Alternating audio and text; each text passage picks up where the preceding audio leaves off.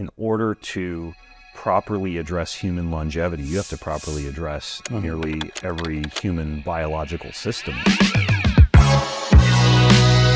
Like, why not marry modern science to ancestral wisdom? Think amongst entrepreneurs and executives and people who do travel a lot. Biohacking does seem to have caught on because we have to figure out a way, if we can't do it from an ancestral standpoint, to do it from a technology standpoint. The rise in diabetes and obesity and some other chronic diseases that are metabolically related, it's not linked to a rise in carbohydrate consumption or more lentils or more naan or anything like that. It's linked to the replacement of many of those traditional oils with vegetable oil. You hit 60 and our retirement age is 60 here, not 65 like US. And you mentally start acting like an old person, and the rate of aging just accelerates, and by the time you're 70, you actually act, behave, look like an old person.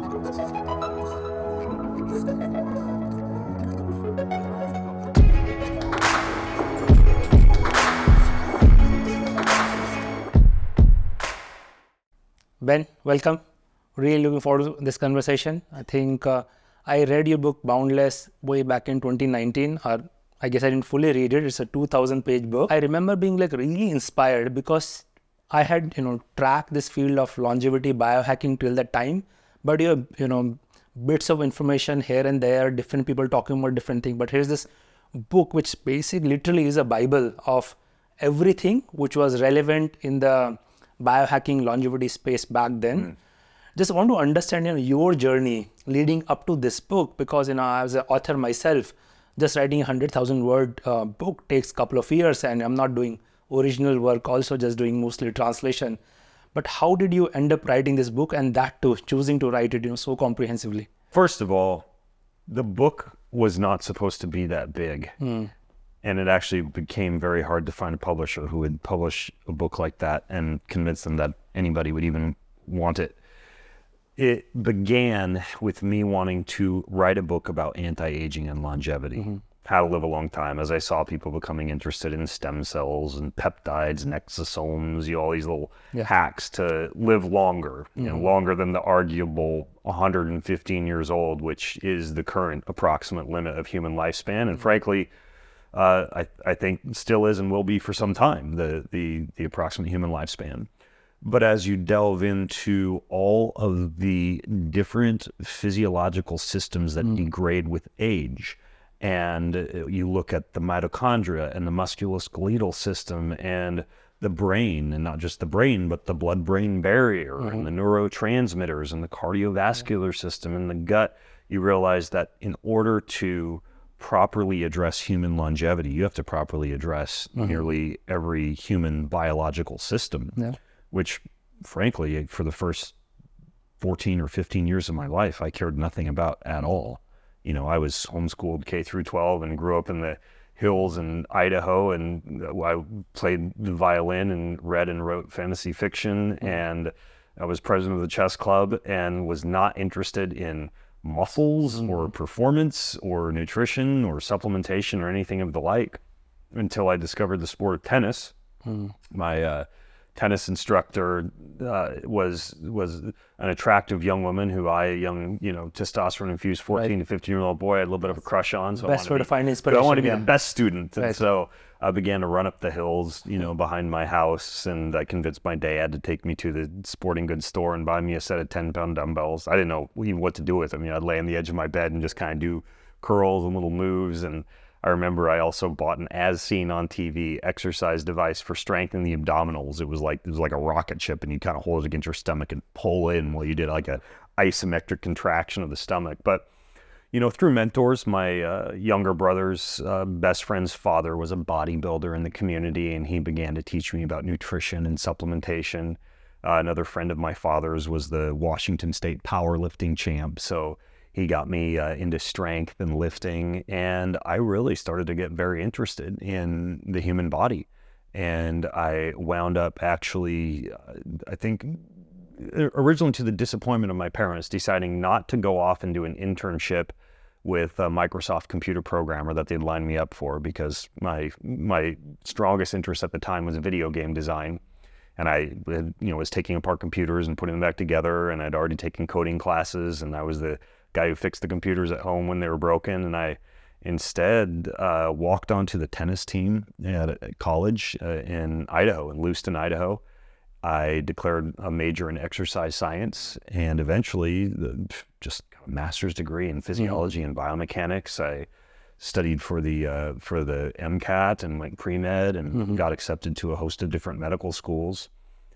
Passed on all of them because I really wanted to get into the MD, PhD program at UPenn or Duke. And so I thought, well, I'll make myself a more palatable student. So then I got a job in hip and knee surgical sales, thinking that if I worked for a little while in medicine, I'd maybe be able to get into a better school. And that entire experience just disillusioned me with modern medicine. You know, installing $40,000 overpriced hip and knee implants into people who would have been better served through what I already knew, preventive medicine, health, exercise, nutrition, and the like. So one day I told my employer that this just wasn't for me.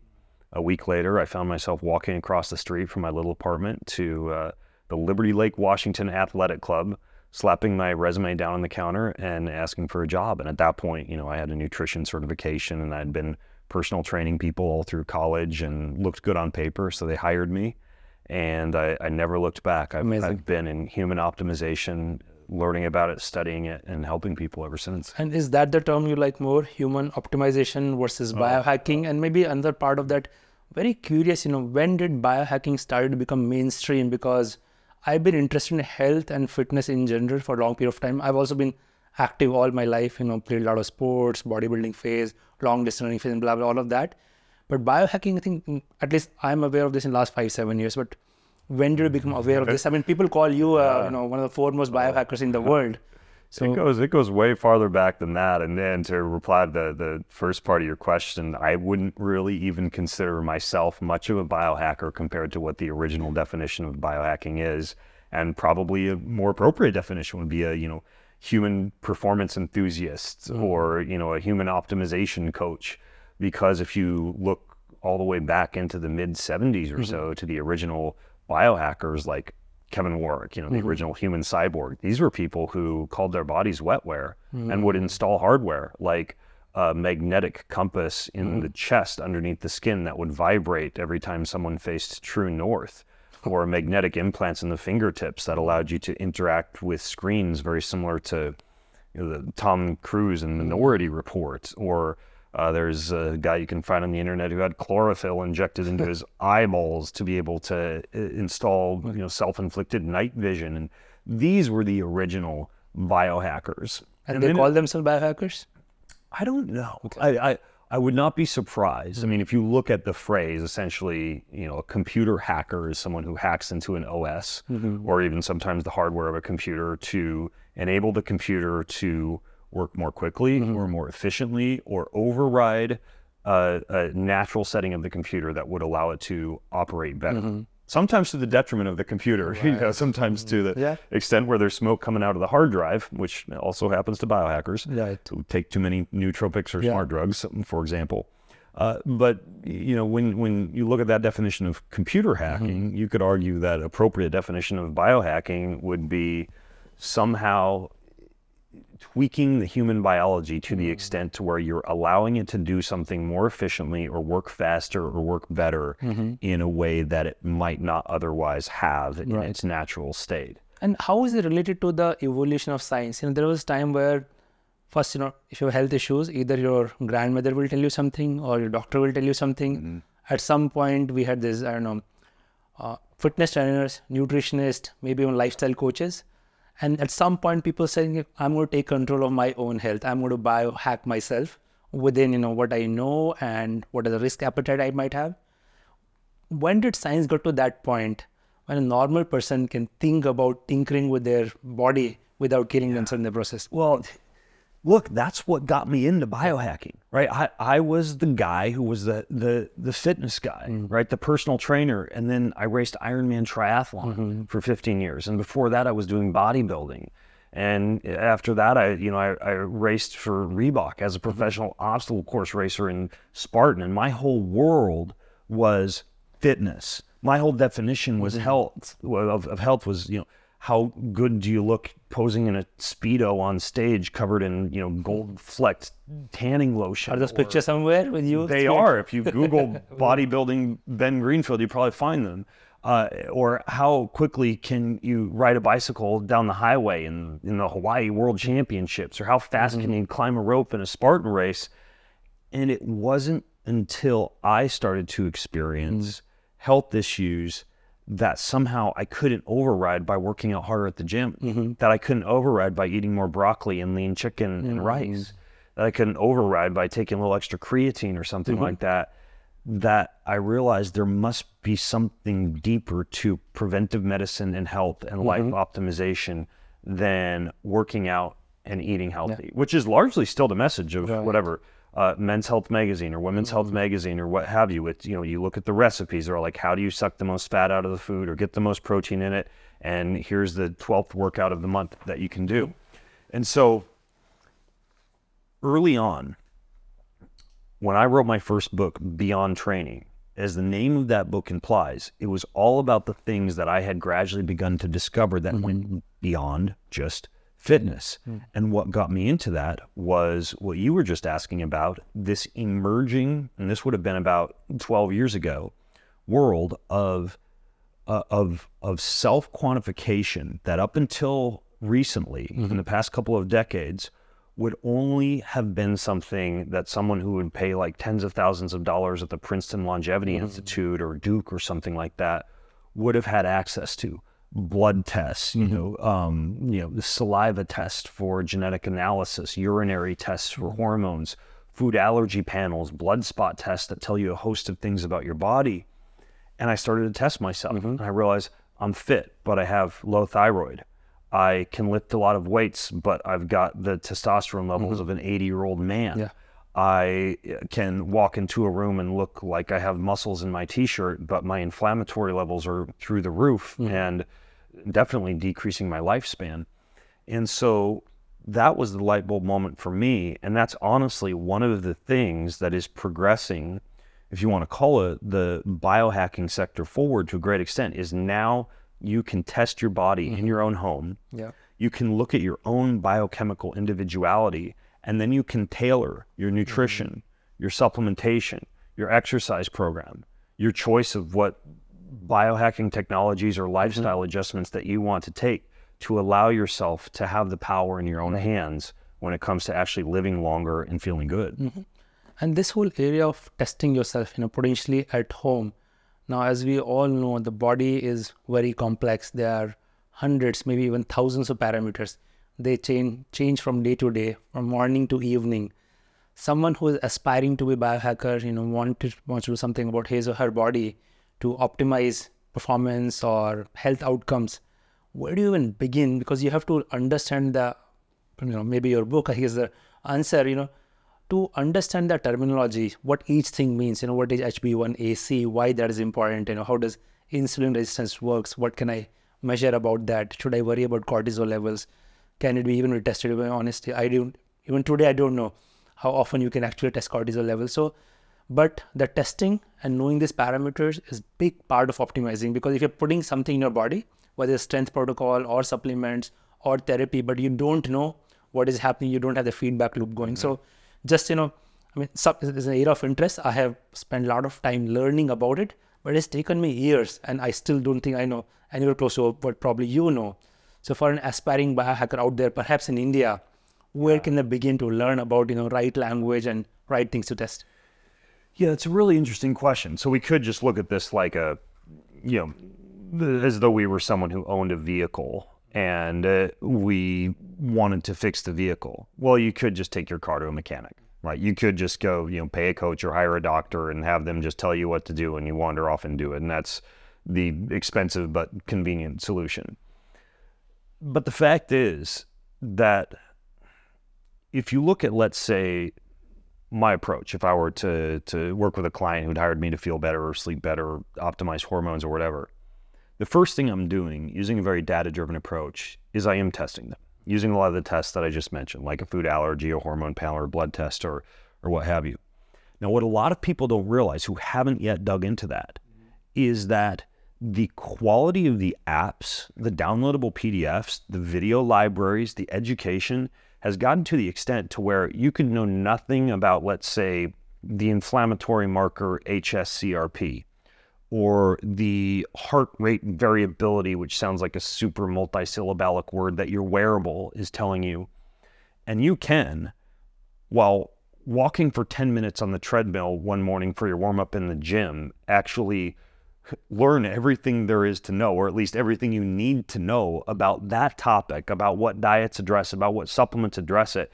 And if you take that baby steps one at a time, because I'm personally a creature of consistency, right? I don't run 26 miles on the weekend. I do a little bit of cardio every day. I don't write a book like this in a month. I write this in 3 years by giving myself the task of achieving at least 3 sentences a day, right? So if you realize that the information is out there and can be systematically consumed, and not only that, but more importantly, is not systematically consumed from some encyclopedia, but rather the results of a test or a lab or the app that's connected to your wearable is telling you, you can learn a lot over the course of, I would say in 1 to 2 years, just with a little bit of time each day, that again, you could do while you're hiking, while you're working out, while you're, sitting on a commute to work in your car as a traveling university.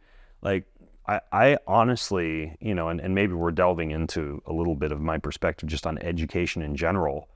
Maybe it's because I'm homeschooled, but I've always been a very autodidactic person. And I think that the modern educational system doesn't do people many favors when it comes to actually taking charge of their education. And that's why I like, the emergence of Khan Academy and YouTube and podcasting and sources of knowledge that allow people to technically never go to school in their life and be wiser or have more knowledge or know more about a certain topic than people who literally have a master's degree or sometimes even a doctorate in that field.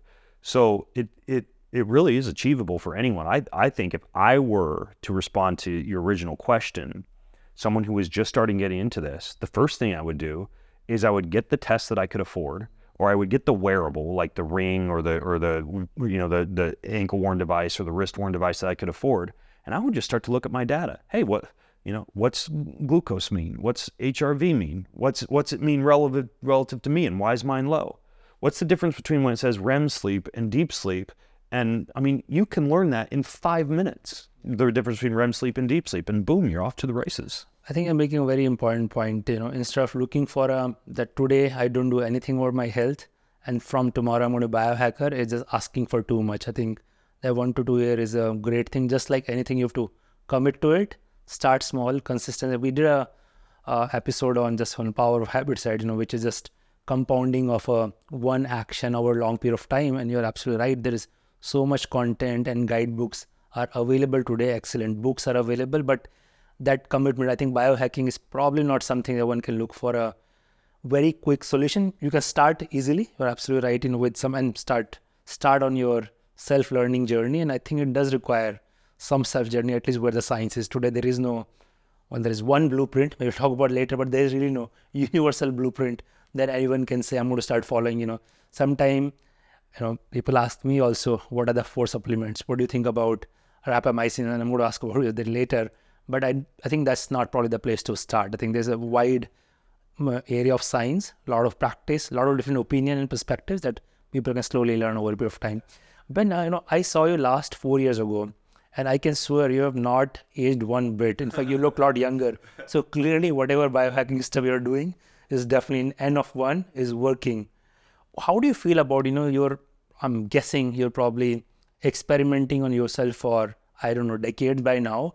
How has been your personal journey and your own realization of how doing all these things about biohacking? I'm sure maybe everything might not have gone well also, but overall, how has that shaped you in terms of outcome you are able to see in your own life?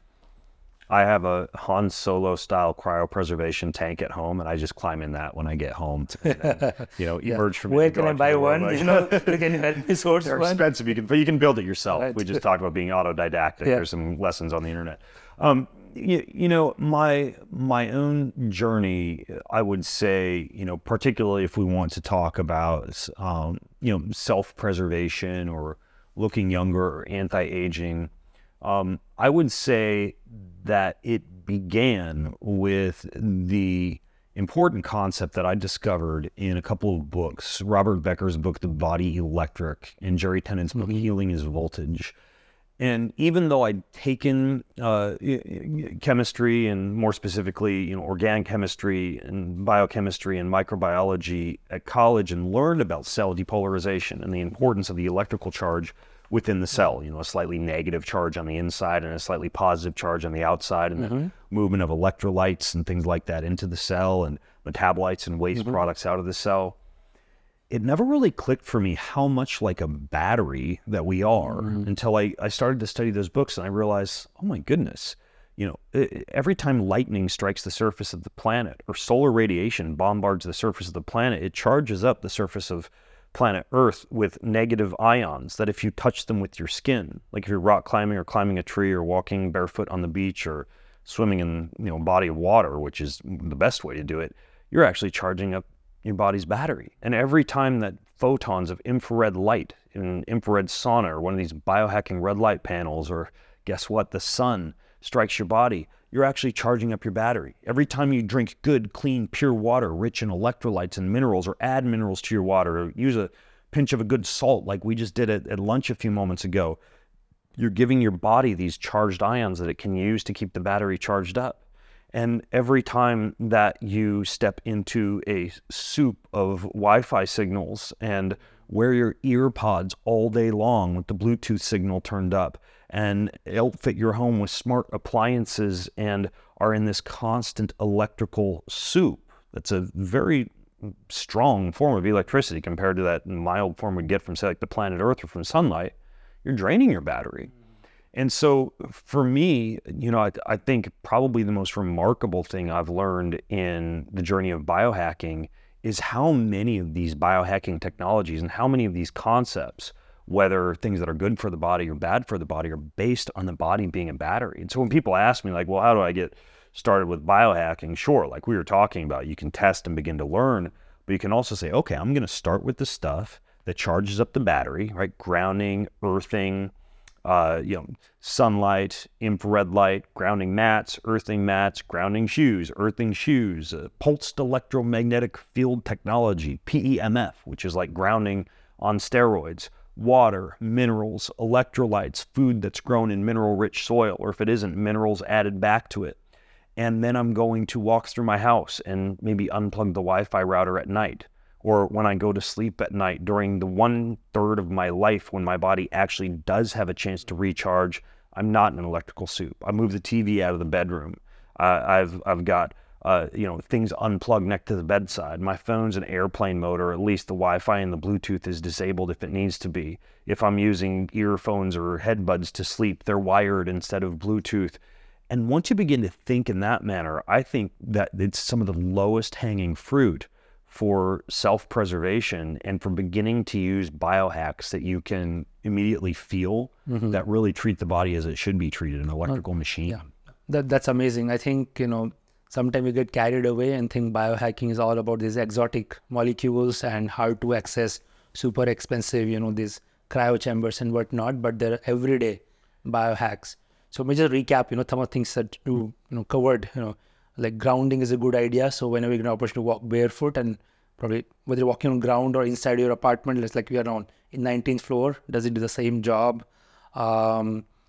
Getting rid of, all these electromagnetic radiations around us. And, before we started the podcast, you persuaded me to keep my phone away.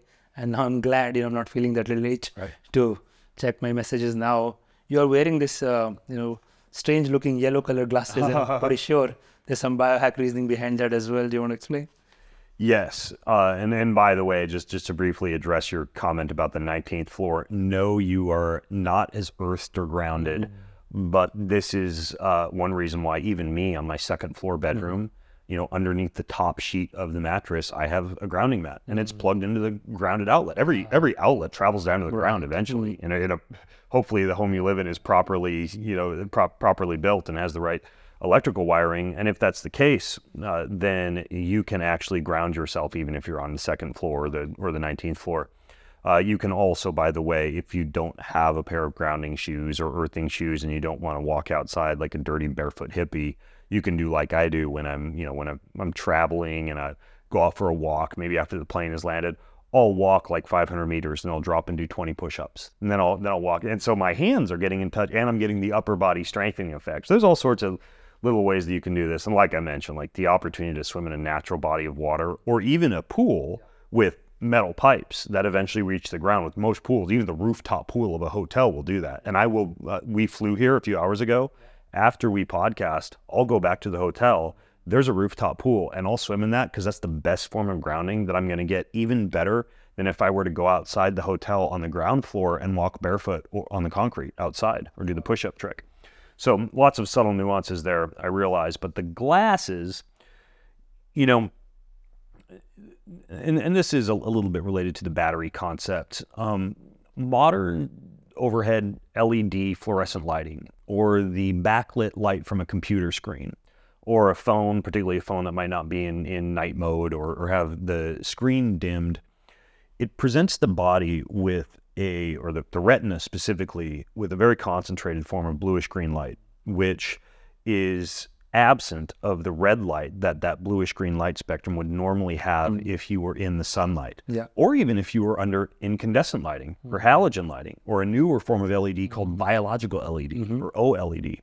And so because of that, when people are underneath these bright modern overhead fluorescent lighting, or the reason I'm wearing these glasses is because right now we have the lighting set up for the podcast, they'll often get this flicker and irritation in the eyes that eventually, a few hours into the day, results in brain fog, sluggish energy, eventually, in many people, the onset of myopia. And that's one problem with children, is not only do they have a lot of time now with their faces close to a screen without throwing in horizon gazing or eye exercises, but then the backlit screen that they're looking at is also contributing to retinal irritation.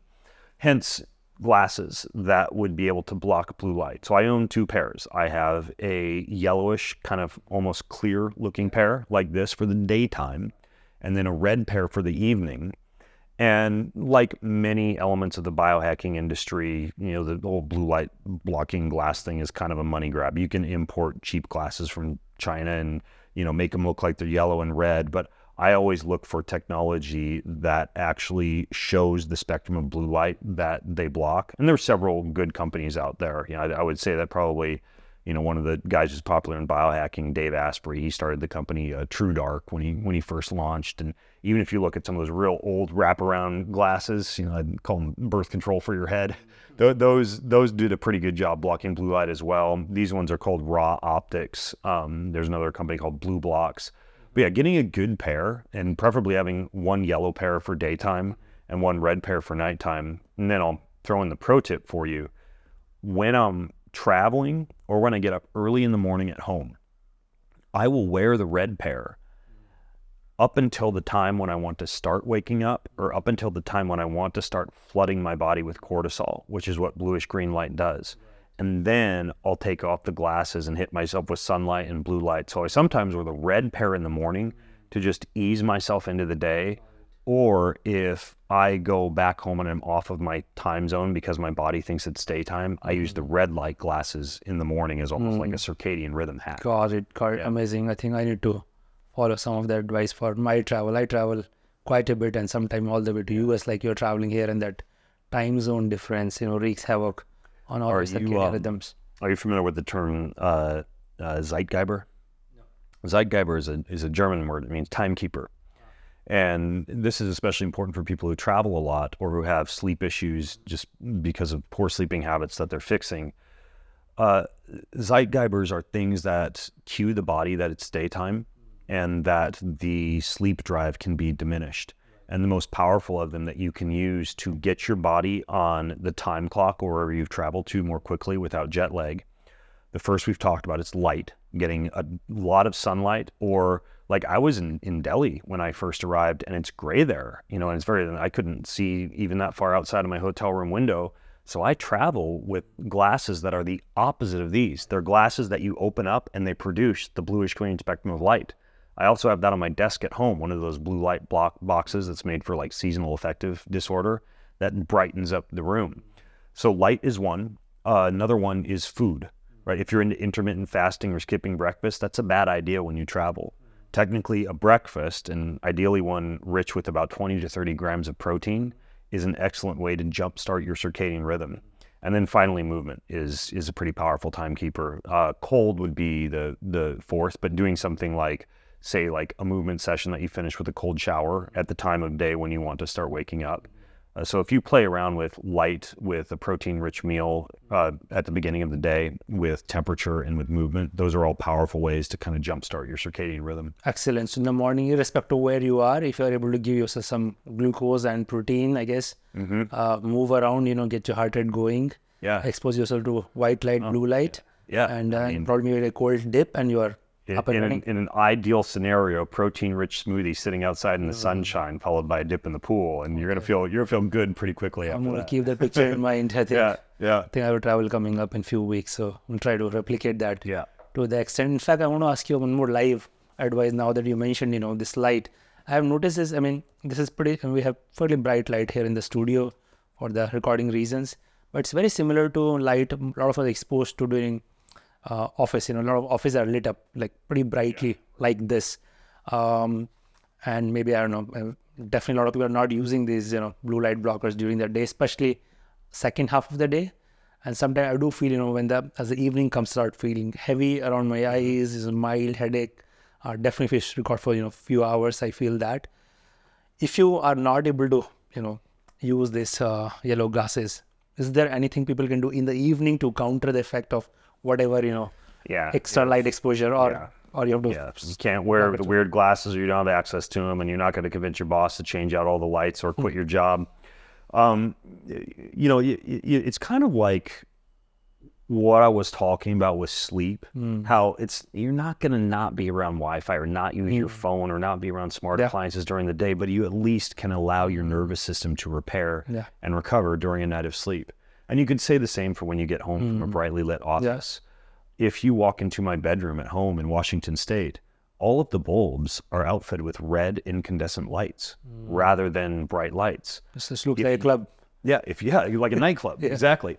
If you walk into the bathroom, there are next to the toilet motion detecting lights that I got off Amazon that turn on red when I walk into the bathroom at night. So if I get up at night to pee, I don't disrupt my circadian rhythm. If you walk throughout the house, the house it's very warmly lit because I've used regular, not red, but regular incandescent lighting.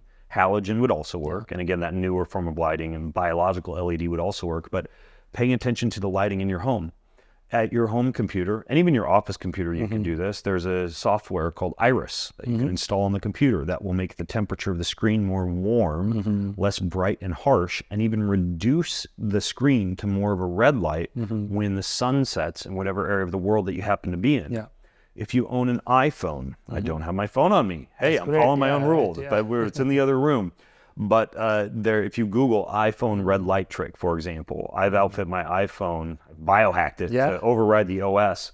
And if you Google iPhone red light trick, you can do this in 2 minutes. And you right click the side button 3 times, and it sucks all the blue light out of the screen. So you can do right click the right hand side button. Yeah, the right hand side button 3 times, and but you have to go in and adjust your color settings first.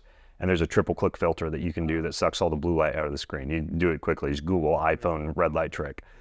So anyways, those are a few things that you can think about as far as the lighting is concerned. And then because we're talking about a little bit of an inflammatory response, just making sure that you consume foods rich in polyphenols and flavonoids. I think vitamin C and vitamin E are the most widely available antioxidants that are the most powerful that anybody can get. There's some like... And any time of the day, vitamin C and E. Well, vitamin C causes digestive distress once you exceed, depends on the person, but about 1 to 2 grams. And so the way that I do vitamin C, especially if I'm traveling in a polluted area, for example, is I split it into 3 1-gram portions throughout the day. And then with vitamin E, I take 4 soft gel vitamin E capsules in the morning. So my body is constantly getting a little bit of antioxidants in it. Now, it's important to realize that this can be overdone. Here's where we get back to the biohackers who are making smoke come out their hard drives, right? Glutathione is a powerful antioxidant. Many people are getting that as an IV. Well, I mean, if you did take chemistry at some point and you remember any of it, an antioxidant donates an electron, and once it donates the electron, it becomes a pro-oxidant, right? So you can do too much of an antioxidant and create a pro-oxidative scenario, which is why, like, if you get a glutathione IV, you want to take like an oral antioxidant afterwards, like vitamin C or something like that. Or really, I would say, another insider tip for you, probably the most powerful antioxidant out there that you can buy in supplemental form is abbreviated PQQ. PQQ is a very powerful antioxidant. And that would be something that you could use if you just feel kind of like inflamed at the end of the day and like the light has beaten you up. But the most important thing you can do is take control of the environment that you're in after you get out of the office. Right. And I think in general, in the health longevity space, I think the role of light is generally not very well understood or not much talked about. We immediately gravitate towards fitness protocol and nutrition, these days even sleep and meditation. But I think our whole biology is very closely linked with the light around us. We, I guess, naturally evolved around sun's circadian cycles, and not only visible light, but we are also sensitive to both ultraviolet and ultraviolet light as well, infrared lights. And just managing all of that is one big part. I'm guessing you have a chapter in the book as well about managing light around. Yeah, I do. It's interesting because when you look at a lot of biohacking technologies, we're returning to an ancestral scenario, right? I would say that yes, the sunlight and the planet Earth, and even though research is more scant on this, I would say that we're probably going to be finding out more and more about moonlight as well, that these are powerful ways to fix the human body, like a deep, intimate connection with those. There's a term that many people in the biohacking or the health industry use called ancestral mismatch, also known as evolutionary mismatch, meaning that we live in a modern environment, especially in a post-industrial era, in which we are able to go open a refrigerator and have access to hyper-palatable foods or walk across the street to the grocery store, when in older times we would have had to have walked fasted for a long time and gone gardening, or had to grow something and go out and collect it, or gone hunting to actually secure that same amount of calories. We are in temperature-controlled environments when normally our bodies would have had to have developed stress resilience by dealing with the rigors of cold and the rigors of heat. Or we would normally have had access to things like solar radiation, the radiation from the planet Earth, as mild stressors to the human body, or even like eating a wide variety of plants and herbs and spices rather than the standard cucumber, tomato, ho-hum salad from the restaurant. And so when you look at a lot of biohacking technologies, you take the things that I was just talking about, right? Like fasting is very popular. We're trying to simulate not having access to the hyperpalatable foods. Going to the gym and working in a fabricated movement scenario is popular because we're no longer farming and hunting and gardening and building fences and battling and doing all the things that we would have done for a long time. Cryotherapy chambers and cold tubs and saunas are popular because we're trying to simulate that temperature dysregulation we would have normally experienced. Infrared saunas and red light panels are selling like crazy because people want to get that sunlight inside of the box that they're living in. And, people are now buying grounding sheets and earthing sheets and the stuff that we talked about because we're disconnected from the planet. I was telling you at lunch about the home I'm building in Idaho. And in that home, I'll have like a lot of cool biohacks in the basement and in my office, but I also will be going outside in the sunlight and swimming in the pond that's at the edge of the property. Pond and not the pool. It's a natural pond. Right, exactly. Why not marry modern science to ancestral wisdom? Often when I travel, I travel quite a bit, as you do also. I'm doing a lot of biohacking because when I travel, I'm not in the backwoods of Idaho, right? I'm going through Mumbai or Bangalore or Delhi, for example, here, and I've got all sorts of things that make it a lot harder to go through security at the airport. But I'm doing a lot more biohacking because I'm disconnected. I'm in more of an ancestral mismatch when I travel. And this is honestly why I think amongst entrepreneurs and executives and people who do travel a lot, biohacking does seem to have caught on because we have to figure out a way, if we can't do it from an ancestral standpoint, to do it from a technology standpoint. Got it. And we should underline that point about ancestral mismatch because I completely agree with you. While modern science is giving us all these tools and insights and some very novel solutions which are very relevant in the new lifestyle that we find ourselves in, but also where people grew up, what their traditional diet, traditional rituals, traditional way of living, being in touch with that and being aware of that, and just thinking about, I guess, how your great grandparents were living and replicating some of that is probably going to be very relevant biohack for you. Oh, absolutely. Let's take let's take Indian food, for example, right? Like your ancestors would have cooked with healthy oils like ghee, sometimes perhaps mustard oil if it could be extracted, extra virgin olive oil, coconut oil, and the like. And the rise in diabetes and obesity and some other chronic diseases that are metabolically related here in India. I looked into this a few years ago when you and I had lunch here the last time, and I had already looked into this before I traveled. It's not linked to a rise in carbohydrate consumption or more lentils or more naan or anything like that. It's linked to the replacement of many of those traditional oils with vegetable oil, which is more fragile oil that can be oxidized more easily when exposed to temperatures and repeated heating and contribute to inflammation in the body.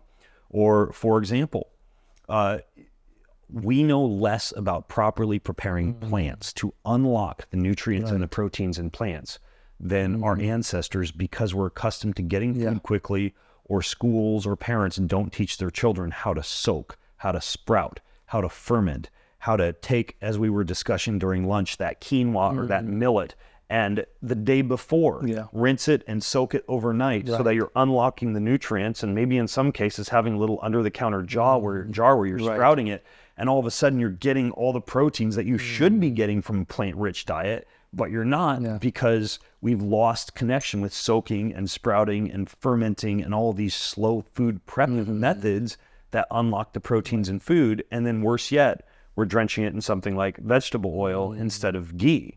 And I mean, there are ways around this, of course. I mean, we've been shooting videos the past few days when I'm here, walking through the grocery store, talking about, where you can find the extra virgin olive oil in glass bottles instead of plastic, and how the ghee can be used as a replacement for vegetable oil, and how you can ask at the restaurant that they not cook your food in vegetable oil, or when you're at a hotel like I am and you're at the buffet, you ask for 3 scrambled eggs in ghee, or ask for your vegetables to be cooked in coconut oil. And you just have to be an aware consumer. And then, then you throw in the icing on the cake, the biohacks, right? Let's say you want to maintain muscle or build muscle on a plant-rich diet, and you're already unlocking some of the proteins from that food because you're learning some slow food preparation methods. Then you dress that up with the type of things that you don't get from plants that would be like a modern biohack, like using creatine, taurine, vitamin B, and vitamin D. Those would be 4 right there that are going to address a ton of deficiencies that would normally exist on a plant-based diet. Right. I think you touched upon a very important point. I think we import a lot of great things from America, but one of it is also this industrially processed food and lifestyle habit and fast food and so on. It's a whole different topic. I think being selective about, what are we copying from whichever part of the world, and what are things, which are better off being in touch with our roots and continue to incorporate and celebrate our lifestyle. Ben, a lot of people get interested in this whole area of biohacking and longevity for different motivations. Some people want to improve their performance. Performance can be for athletic reasons, could even be for an executive like me to just improve performance at work. Some people think about delaying onset of aging or avoiding lifestyle diseases. But there is whole idea of lifespan increase also, with David Sinclair's book Lifespan, last 5 to 10 years, many people have been talking about that we are finally at the cusp of a revolution where we can dramatically extend human lifespan. Dave Asprey famously talks about living up to 150. As somebody who spent a few decades thinking about it, what's your current take on this health span versus lifespan? Is it today still mostly about enhancing health span, or you see some light at the end of the tunnel for the lifespan increase as well? Well, first of all, I don't have a set number of years that I plan to live. I want to take as good care of myself as I can, but at the same time, that I'm doing that. I don't want to be that biohacker who's cold and hungry and libidoless and never snowboards or swims with the sharks or hikes up a mountain because God forbid I do something that could take just a few seconds off my life. Nor do I want to be somebody who lives a long time but spends all those extra years trying to live a long time, huddled up inside of a hyperbaric chamber or traveling to get yet another stem cell injection or what have you. I think you do need to strike a balance. And this is particularly relevant because if you look at, let's say, the Rejuvenation Olympics, which is a hot new website in the US where people are submitting their test results from a aging test called the True Diagnostics Aging Test, which measures, not to get too into the weeds, but the rate of methylation, which is a rate of how quickly you're aging. Prior to that, you might have done a telomere test, which honestly was somewhat inaccurate and is just a test of how quickly the number of white blood cells in the blood spot that you submit are experiencing telomere shortening. There's even modern tests of more precise markers of inflammation than you might get from a normal blood test. One is the glycan age, which looks at the level of glycation in the body, which can be an indication of damage to proteins, for example. And when you look at the Rejuvenation Olympics, the rate of methylation test, the type of things that people are doing to live a long time widely varies. And sure, you have Brian Johnson near the top of that list, eating the same thing for breakfast, lunch, and dinner. And dinner, I think, is at noon because that's the last time that he actually eats, and doing the same exercise program every day and living a highly regimented lifestyle, getting laser skin treatments for the face and borrowing blood from his son for a plasma replacement. And I have nothing against what he's doing. I admire his dedication and his thirst for knowledge and the quest that he's on for himself, and I think also for others. And I mean, sure, there might be some extra virgin olive oil sales and dark chocolate sales mixed into that, but I mean, if I own a supplements company, I'm all about chamber. Yeah, I'm a capitalist. But then you see also towards the top of that list, a 45-year-old mom who spends $70 a month in supplements and plays pickleball and walks her dog every morning and has some time in the sunshine and isn't doing stem cells or peptides or exosomes or any of this stuff. And it reminds me of these blue zones where people are not going to great extents to biohack and do all the crazy treatments. They're living a natural lifestyle. They're eating a wide variety of plants and herbs and spices. They're drinking alcohol and enjoying meals with people and engaging in some element of, religious fasting sometimes, or, some type of cleanse or protein restriction or calorie restriction occasionally. But yet, you've got the 110-year-old gin-chugging, cigarette-smoking grandmas who are, hiking their goats up a mountain for half a life. And it just goes to show you that there's such a wide amount of genetic variability, and there's so many factors that play into lifespan that I think, first of all, you cannot make a concrete statement that human lifespan is achievable much longer than about 115 years. And I believe that is close to that. It might be 117 is the longest on record based on birth record data. I believe it's a woman in France, Jean Clement, I believe was her name, who is the longest human on record. It's usually the females, gosh darn it. So based on that, I think that it is better to focus on some of the things that we know contribute to life happiness, meaning, purpose, human connectivity, absence of loneliness derived not through digital connections and your number of Facebook friends and Instagram followers, but through the number of real live people who you have a relationship with, who you interact, who you hug, who you handshake on a daily basis. I would say that, recent book I read called The Cancer Connection makes a pretty good argument for the idea that human connectivity is probably one of the better things to engage in for that ideal combination of health span and lifespan. And I would include happiness and life enjoyment in the health span part of health span and lifespan.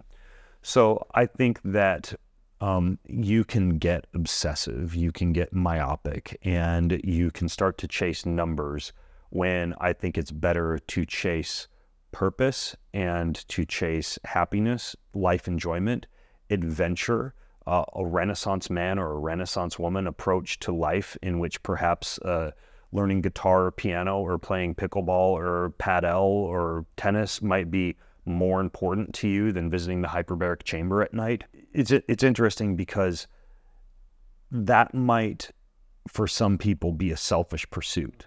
But I'll tell you the same thing that I tell my sons, and that is that life purpose and happiness should always be viewed at through the lens of loving others. It's not just about happiness for you. Your purpose statement isn't just about you. It's about blessing others, being with others, and using whatever skill set that you were born with to do good for as many people as you can. And so my purpose for anything I do to increase lifespan is so that I can be around this planet a longer time to be able to help people, care for people, connect with humans, foster legacy in training my own sons and being able to play with them and hike with them when I'm 80 or 90 years old. I think that's a much better perspective than chasing a number. Right. And so looking at it from a more qualitative lens, that at the end of the day, you're putting in all this effort to maximize the quality of life, which also means in some way similar quality of life, irrespective of which decade of life you are in. If you're going to live, till 80 or 90 or 100, you want to retain your vitality and energy and ability to do things that you would like to do at that point in your life without having to be burdened on other people or having to deal with all these, diseases over last 2-3 decades of life. Which in other words, I guess, one can use the phrase health span. I don't know if you like the phrase or not, but, I guess from Indian context, I can speak that, the mindset so far has been, you hit 60 and our retirement age is 60 here, not 65 like US. And you mentally start acting like an old person. You see people go through this change overnight. You are going to office every day. You retire, 1 year of loneliness. You start to lose your social connection at work. Very difficult to form new connection that age. And the rate of aging just accelerates. And by the time you are 70, yes, you actually act, behave, look like an old person. Yeah, so that's, potentially, by investing correctly in the right, whether we call them biohacks or healthy lifestyle or right protocols, one can add few more decades of high quality life with, the purpose that's meaningful to you in your own context. Yeah, and then not to get too esoteric, but what you just said, life purpose is important. Because if you have life purpose, if you've studied up and gone through a book like Values Factor by John DeMartini or Ikigai, a free workbook I've taken my sons through that you can find at the slow.co website, slow.co, or you've gone through, I even talk about life purpose and boundless, and you have one single succinct purpose statement for your life that, yes, might change through different chapters of your life, but is always driving you and is always keeping you connected to what things that you're naturally good at, what things make time go by quickly, what author Mark Manson says makes you forget to eat and poop, and you're constantly connected to that, then retirement is not a palatable or attractive thing because, yeah, you might not be making money in the same way when you're 60 or 65, but you're constantly seeking out ways to make your career and what you do for a living relevant to life purpose. And if you can unlock that, then I think that getting old and eventually fading away as soon as you reach a certain age becomes something that's far less likely to happen. But again, I realize it's kind of a little bit more of an esoteric topic, but I think that it begins with being connected to your life's purpose, and mine has changed throughout the years right now because I'm in an era of wanting to be a good leader for my team and for my family. I'm wanting to embrace humility to a certain extent, and I'm wanting to learn how to listen to my heart and to listen to my gut more. My current life purpose is to be a wise teacher. A wise human, a humble leader, and a gracious teacher. A wise human, a humble leader, and a gracious teacher. And that was the life purpose that I developed on January 1st of this year as I recognized that I was stepping into a new phase of my life. As a matter of fact, typically during Christmas break is when I reanalyze, step back, and look at my purpose statement. And I like to be able to come back to that, when life's flying at you and you're stressed out and you wake up in the morning and you're a little down and you need something to get you out of bed in the morning, you have to be able to return to that purpose statement. And this purpose statement that you craft for yourself in the past, you have seen typically last for 5 years, 10 years, how do you see it evolve? I'm guessing you probably have a routine to go back around Christmas, New Year time to go back and reflect. So how does that play out? And, maybe before you answer, I'll just quickly share. I very deeply believe having the purpose statement in personal life or in an organizational setting is amazing. I think Simon Sinek's, start with why. I think it applies enormously.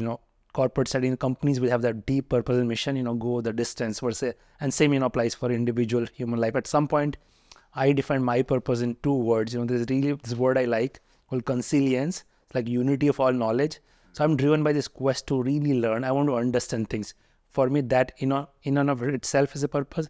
And second, impact. I mean, I'm quite privileged, have actually a lot of resources, just somehow figure out a way to be useful to the world at large. And I've stayed with this for 10 plus years, things probably evolve with time. But coming back to it, how does one think about crafting this purpose statement and how long can it last? Mine tends to kind of vary every couple of years. It always comes down to something that involves teaching people, educating. I have the heart of a teacher and an educator. I've always loved to learn at the autodidactic pace that we talked about earlier, and not just learn for my own sake, but learn in a way that I can turn around and teach that to others.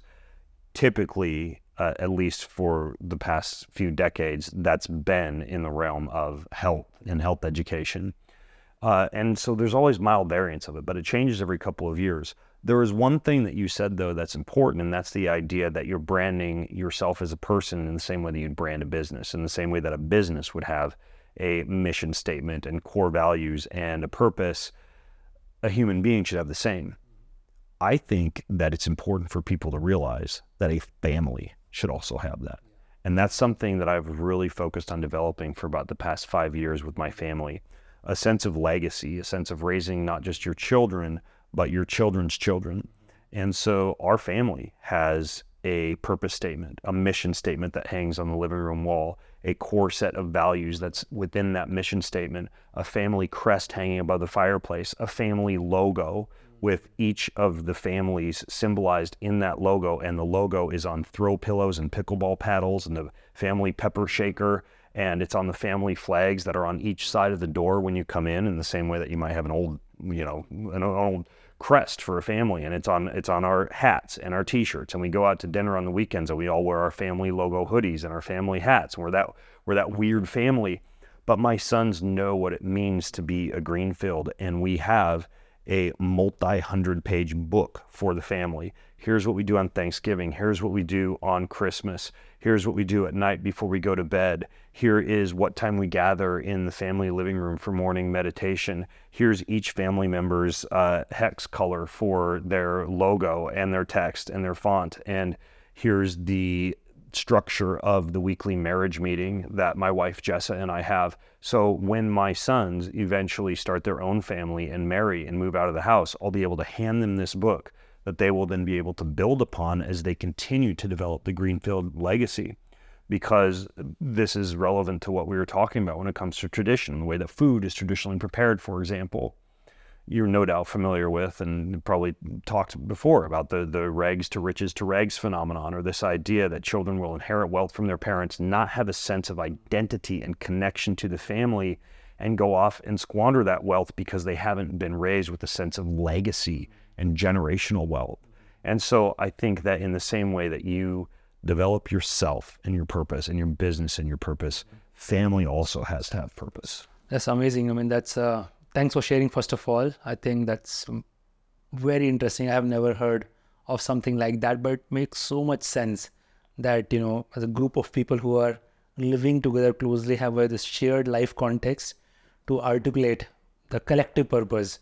So as a group, also you're moving towards something, stemming from some core values that deeply believe in, right, rituals, and that you do together as a group, and a visual identity that you have created, taking to next level. And these things can last for a very long period of time. I think I'm going to have this conversation with my kids. Yeah, and in the same way that your purpose statement constantly evolves, the family book constantly evolves. Mm-hmm. Like recently, both my father and my mother experienced some significant health issues. And we realized that as we walked them through potential end-of-life scenarios that we hadn't talked about that much as a family. So 2 months ago in the family booklet, now my sons, who are 15 years old, they're twin boys, They and my wife and I both have our memorial service mapped out. We've written our eulogy. We've planned out our funeral. We have all of that in the family book. We know whether people want to have organ donation or cremation, or what songs they want sung at their funeral, what they want people to wear, and what they want the ambiance to be like. And that alone is a powerful process for a young human to think about their own death. You know, I used, back when AI first launched, the face aging app to create a 75-year-old photo of myself that hangs in my office. You don't look like this at 75? I look kind of like Harrison Ford meets Gandalf. But I walked into my office every morning and I see the old me, and there's something about that drives me to not want to squander time. Right? Am I gonna, dink around with a YouTube video and chasing comments on Instagram, or am I gonna do something that fulfills my purpose statement? Because time is finite. I'm not gonna be here forever. I doubt I'll be here 115 years. If I actually look at my genetics and I'm realistic and I do the very best I can. I realize this relates to mind over matter and biology belief and the retirement statement that you made earlier. You don't want to think yourself into an early death, but being realistic, looking at this as a statistician or an epidemiologist, I'll be lucky to go to them in my mid 80s, right? And so having that at the back of your mind and planning on that is a good way to keep yourself on track when it comes to impact. It's interesting, in the biohacking episode, instead of talking about becoming immortal and living forever, we are talking about this whole idea of memento mori, right? Remember you have to die, but it's such a powerful concept. I'm sure you have read, tons around that. Yeah, we are immortal if we think of ourselves from a legacy standpoint. I say we are immortal, but what I mean specifically by that is anyone who has children is immortal. Right. You have the choice for the impact that you're going to make based on the way that you raise your children. Right. No, it's incredible. I think this whole broader idea of, social connection, emotional health, why do I even need good health for? Right. Because good health is also an asset that I'm going to use for some purpose. And I think integrating all of that into longevity conversation, I think makes it that much more richer and meaningful. I want to come back to, the world of more sciencey world of biohacking and longevity. I was telling you earlier at a conference a couple of weeks ago where some of the top longevity researchers were there and talking about where are we with metformin clinical studies, or where rapamycin is. A lot of these guys are taking rapamycin, but also obviously we know that there are no human clinical trials. And NMN, should humans already start taking it or not? How much we can extrapolate from animal models to human models?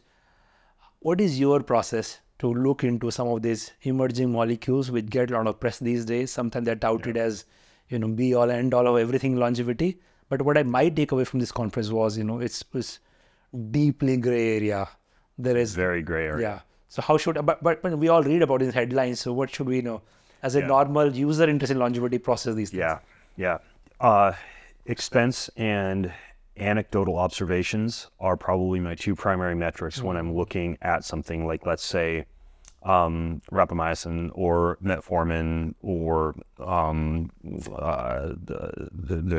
there's another one that you just saw, niacinamide or NAD. And probably in addition to the expense and the anecdotal observation, I would say a third would be the alternative options that might offer me similar results with a little less hassle. So let's say, for example, metformin, right? Diabetic drug being used off-label by longevity enthusiasts to live a long time because of its impact on glucose regulation. When I look at that and I look at anecdotal data, I've used metformin. It lowers my blood sugar. I don't think anybody would be surprised if that's the case. It's also expensive. There's also the hassle in that it can impact the mitochondrial response to exercise and cause gut issues in some people. Yet, when I take a shot of apple cider vinegar before a meal, or even berberine, which works fantastically for me for blood sugar control, or bitter melon extract, or Ceylon cinnamon, or if I lift weights or I walk for 5 or 10 minutes before a meal, or the number one thing that keeps my blood glucose low, even before I go out to a cocktail dinner where I'm having the bread basket and a drink and maybe a couple of drinks and a sweet potato with a piece of meat that's insulinogenic. Cold shower, cold bath, cold soak beforehand. And that's like a daily practice for me because of the impact I see on my glucose variability. Let me get this right, because I want to replicate this. So let's say I have an evening dinner, which I try to avoid these days because I'm worried about all those things, come to that. But you're saying I take a cold dip at, 45, 50 degree Fahrenheit or 6, 7 degrees Celsius.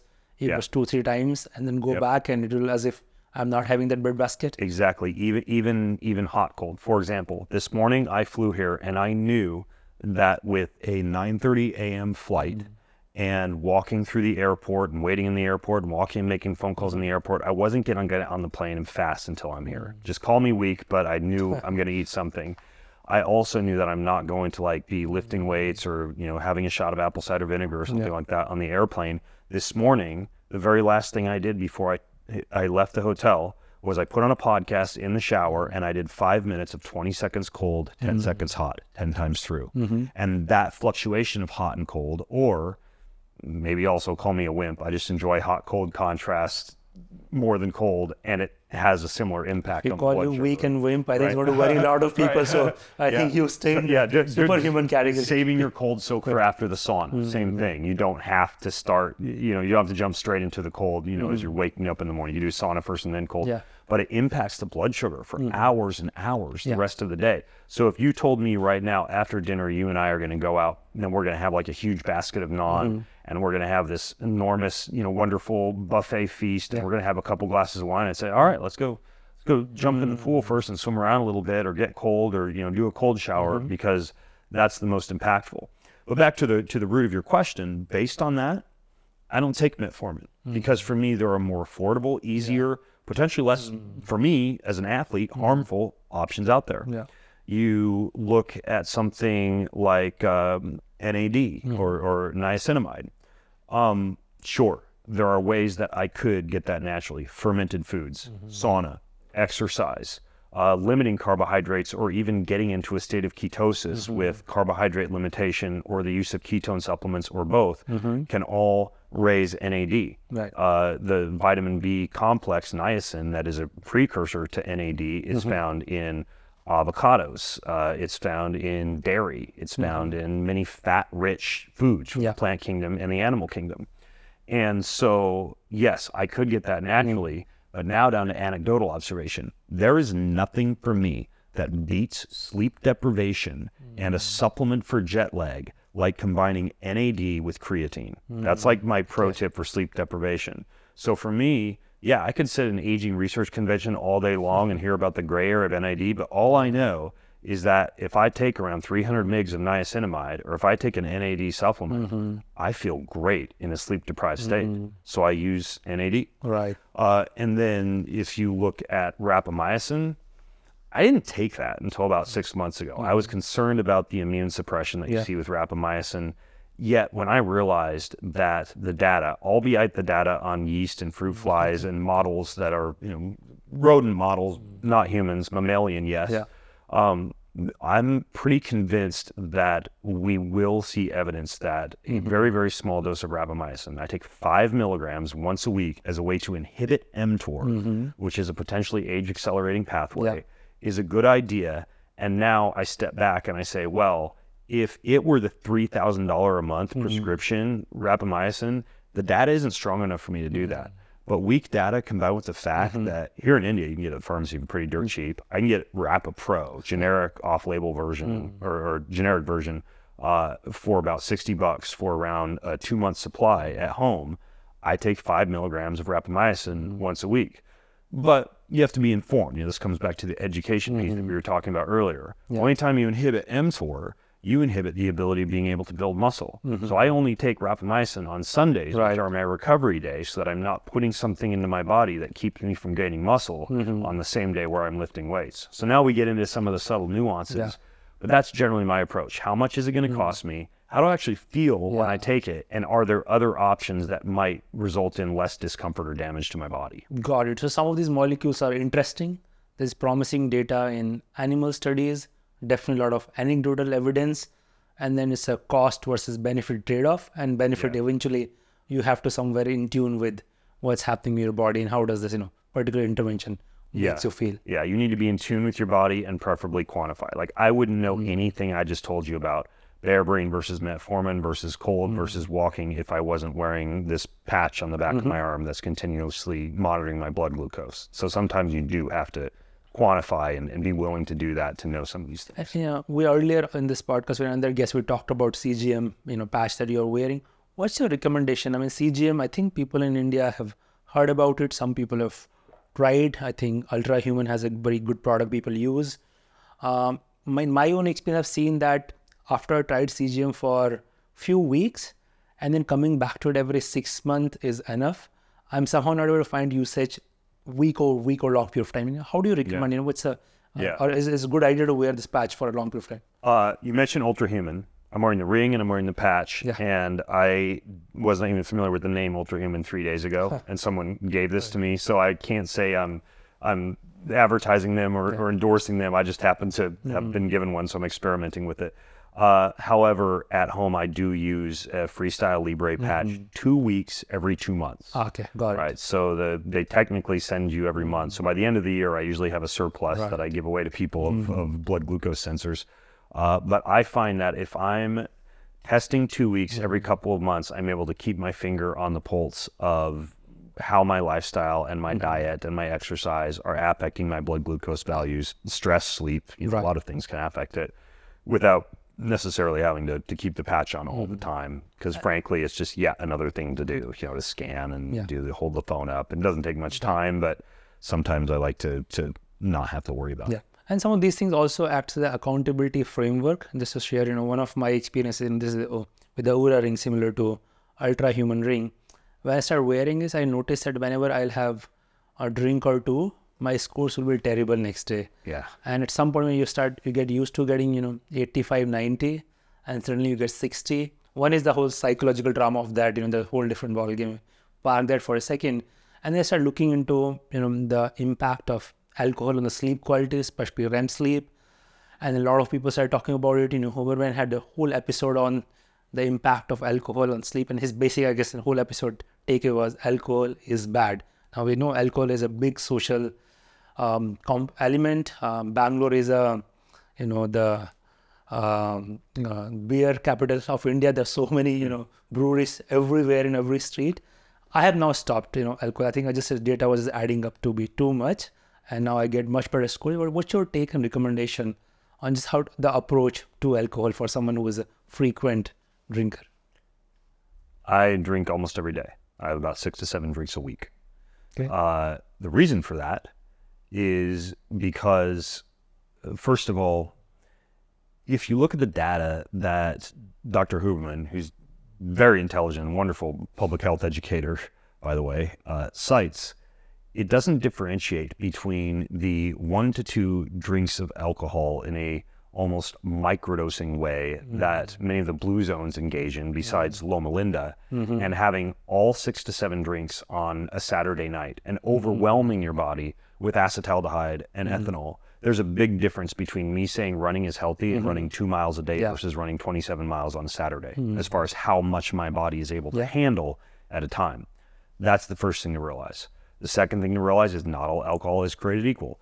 Gin, vodka, tequila, particularly mezcal tequila, an organic biodynamic glass of red wine, such as you'd find from Italy or New Zealand or France, is going to be far lower in toxins and sulfites and preservatives than getting a margarita mixed with high fructose corn syrup or a Manhattan made with Jaggery at the bar or at the restaurant. The next thing you need to realize is that in the blue zones, the bitters and herbs and spices that are frequently consumed are tonics for the liver and help the liver to be able to upregulate its antioxidant pathways that would assist with the detoxification of the alcohol. I go a step further than that. Before I drink alcohol, I will take a supplement. Particularly, there's 2 that I like. One called DHM, dihydromericin. You can find it just about any pharmacy or health food store. It actually breaks down acetaldehyde. It's not going to break down 6 or 7 drinks, but 1 or 2 drinks breaks it down So you're removing the toxic byproduct of alcohol. A new genetically engineered probiotic called Z-Biotics. It's a tiny little liquid shot. I mean, you can get it in the US. I don't know if you can get it here, but it will act similarly. In addition to that, after I've had alcohol next to the bedside later on at night, I'll take a binder. Why later on at night? Because a binder will bind anything, including that DHM or that Z-biotic or whatever else digestive enzyme I might be having with dinner. So before I go to bed at night, I'll take some activated charcoal or some chlorella to bind the alcohol. So I take a binder before bed at night anyways, because since I'm going to have a bowel movement the next morning, it's like a daily detox. And if you've had mold, mycotoxins, even chronic co-infections like Lyme or Epstein-Barr, it's a really good way to move stuff through and out of the body. So it's all contextual. Like a little bit of alcohol on a regular basis, almost like microdosing, accompanied with things that help you to process the potentially toxic byproducts of that alcohol, I think is an okay approach. Not only is it an okay approach because it does lend itself to a little bit of the social enjoyment that you talked about, not only is it an okay approach because for me, it keeps me from getting drunk. I haven't been drunk in 15 years because I never feel like I had alcohol in a month. I'm going to go out and have a six-pack.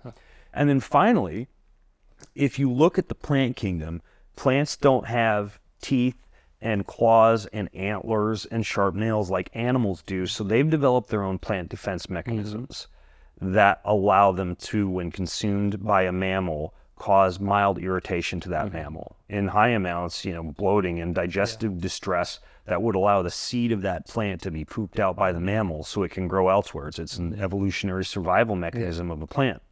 Well, in small amounts, this induces an endogenous antioxidant production in the human body that results in the human becoming more resilient, which is why a high intake of a wide variety of plants and herbs and spices can be good for you. Now, this might seem paradoxical to what I was saying earlier about quinoa or millet and, the soap-like irritants in quinoa, or say like the lectins in grains and some of the problematic compounds that can make you sick if you're, say, like eating enough plants to get all the protein that you need. There's a difference between microdosing with small amounts of plants and herbs and spices and a little bit of alcohol and like on a regular basis eating huge amounts of plant defense mechanisms that haven't been deactivated through soaking and sprouting and fermentation and the like. So we could even draw an analogy between another popular habit amongst biohackers these days, microdosing with psychedelics. Big difference between dropping 100 micrograms of acid at the beginning of the day and taking 10 micrograms for focus or creativity. Big difference between eating a 5-gram psilocybin truffle and taking like a minuscule amount of magic mushroom for creativity during the day. So it all comes down to the dose is the poison. What do you accompany it with, and how is it actually affecting you and your propensity to do more or less of it? Got it. Amazing. I think that's a really good mental model. I think that's also going to make a lot of people very happy listening to that because alcohol is vilified a lot these days. I might have done my own bit.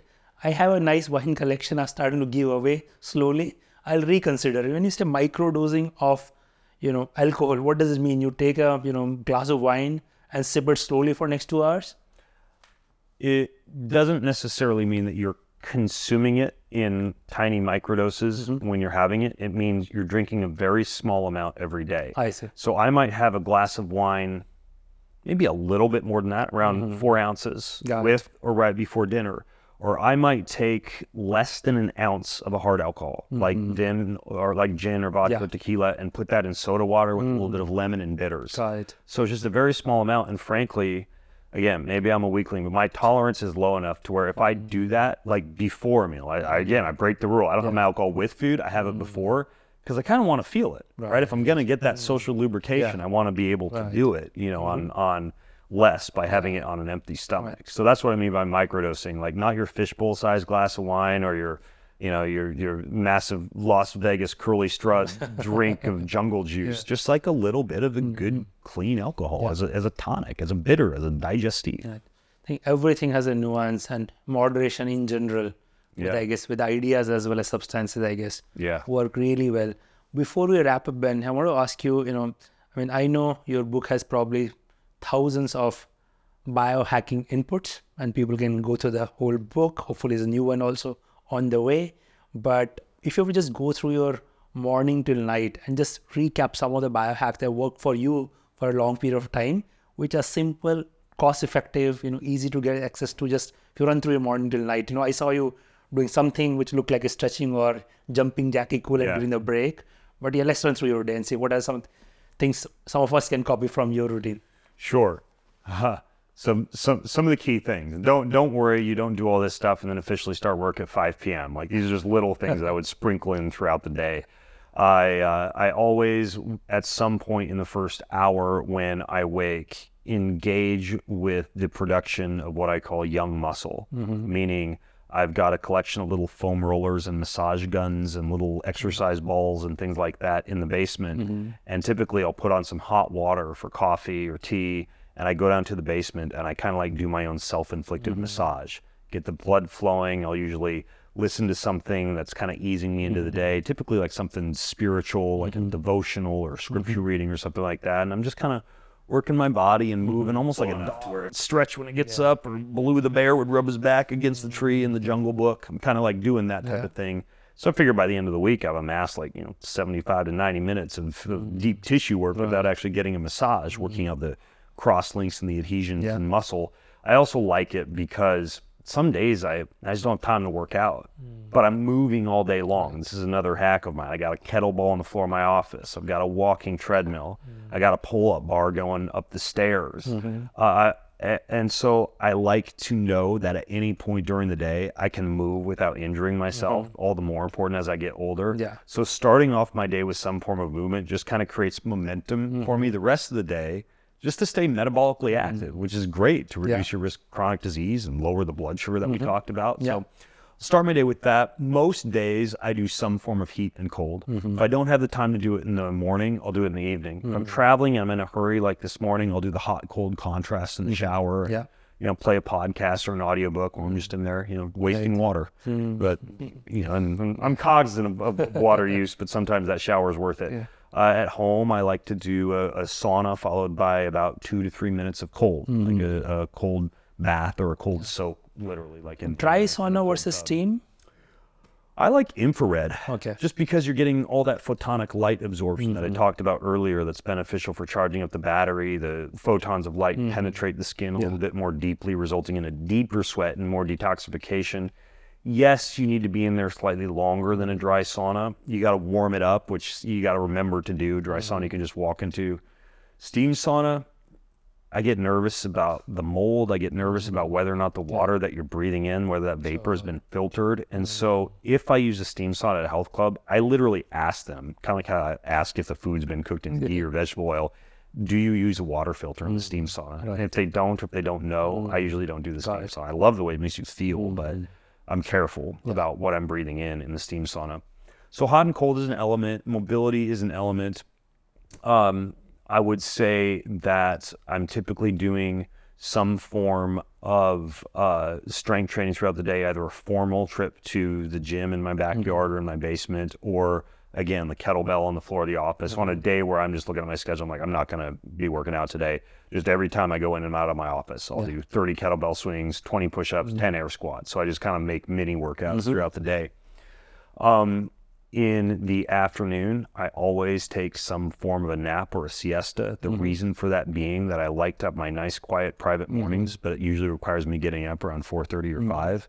And because I've got a family and I'm usually not going to sleep until 9:30 or 10, that builds up to long-term sleep deprivation or a little bit of tiredness and not being in a great mental place by dinner time. So always after lunch, I make sure that my team keeps the schedule clear from about 1:30 to 2:30, which allows me time to slip into the basement and to do a nap. I have a hyperbaric chamber. I love to nap in that because I zip myself up and I breathe pure oxygen and the world can't get to me, and I just lay back and I either meditate or I take a nap or I do one of the non-sleep deep rest protocols like yoga nidra, play around with some kind of a relaxation device I'm supposed to be testing and trying out anyways, and my wife's going to kill me if I'm in bed every night with a bunch of wires attached to me. So I've used my lunchtime, my post-lunch siesta to even like try out new devices. That's kind of job as a immersive biohacking journalist to do some of that stuff, and that's the time of day I've identified as being able to do that.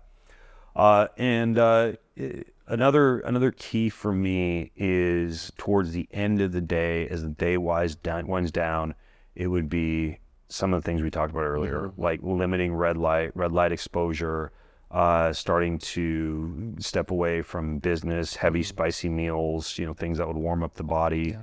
For bed, I typically will take a little bit of magnesium. I'll take, if I'm traveling, melatonin. I use usually like GABA-based supplement. Gamma aminobutyric acid is an inhibitory neurotransmitter. And there's a variety of supplements, natural ones like say lemon balm or valerian root that have it in there. On this trip, I'm traveling with a little bit of topical cream called Somnium that I'll put on the back of my neck. And so it's usually that, melatonin, magnesium, and occasionally CBD that I'll use for sleep. And then... CBD oil form or injectable? I use an oil. Okay. There's a company in Florida that uses an organic full spectrum CBD called Element Health. I don't do gummies or smoke weed. And the main reason for that is THC. It does relax you, but it impairs your REM sleep. You don't dream. You don't engage in memory consolidation or emotional processing or a lot of the things that are part of a good night of sleep. It also results in a lot of free radical damage to the mitochondria. And so paradoxically, because inflammation of the mitochondria is linked to chronic fatigue from stress, many people will use marijuana to relax at the end of the day because they're stressed out, and create this negative feedback loop where they're getting more fatigue and as a result more stress. So the only time I'll use something like that is, for example, I think it's great as a sex drug. I think THC is kind of like one of the plants of love, and so that would be an example of a way that I'd use something like that. Anyways, though, at that point, I'm in bed by around 9:30 or 10. Lights down, room is nice and cold. I sleep on a grounding mat. So I've typically got a little bit of mouth tape on, which is great because it forces you to nasal breathe as you sleep, which helps a ton with that. And the very last thing I do before I go to bed at night, I've been married for 21 years.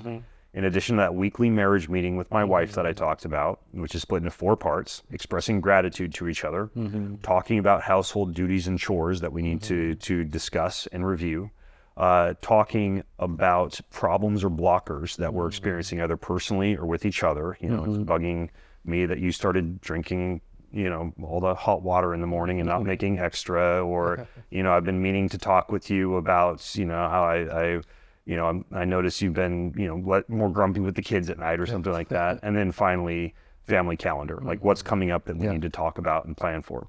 Well, in addition to that, we also have every night for about 5 minutes before we go to bed, we pray together. And I think that one element for us of the strength of our relationship is we do something that's spiritual and sacred together every night. And sure, sex is spiritual and sacred, but believe it or not, we're not having mad, hot, wild love every night.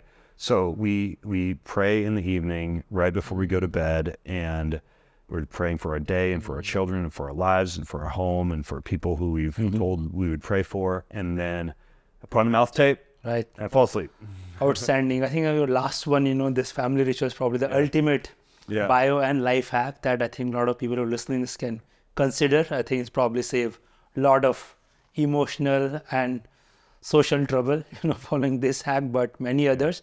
I think you've been very generous with your time, Ben, as well as all the various hacks and science you sprinkled throughout. But I also noticed there's a sense of measure. It's not extremes. It's about being calibrated, thinking about things, and slowly experimenting, seeing what works for you. But the whole world of longevity and health is fascinating. I think you've done an incredible job as an educator to talk about it, experiment on yourself, sharing your learnings with the world. I'm glad you're able to find time to visit India second time. Hopefully next visit will not take 4 more years. I think the work you're doing is outstanding. I think a lot of people in India would love to hear from you, learn from your experience, and please keep doing the outstanding work. I look forward to your next book. I love this country. I love this people. I wish I'd come back sooner than 3 years, and I will be back. So thank you so much for having me. Thank you. We look forward to it. Thank you.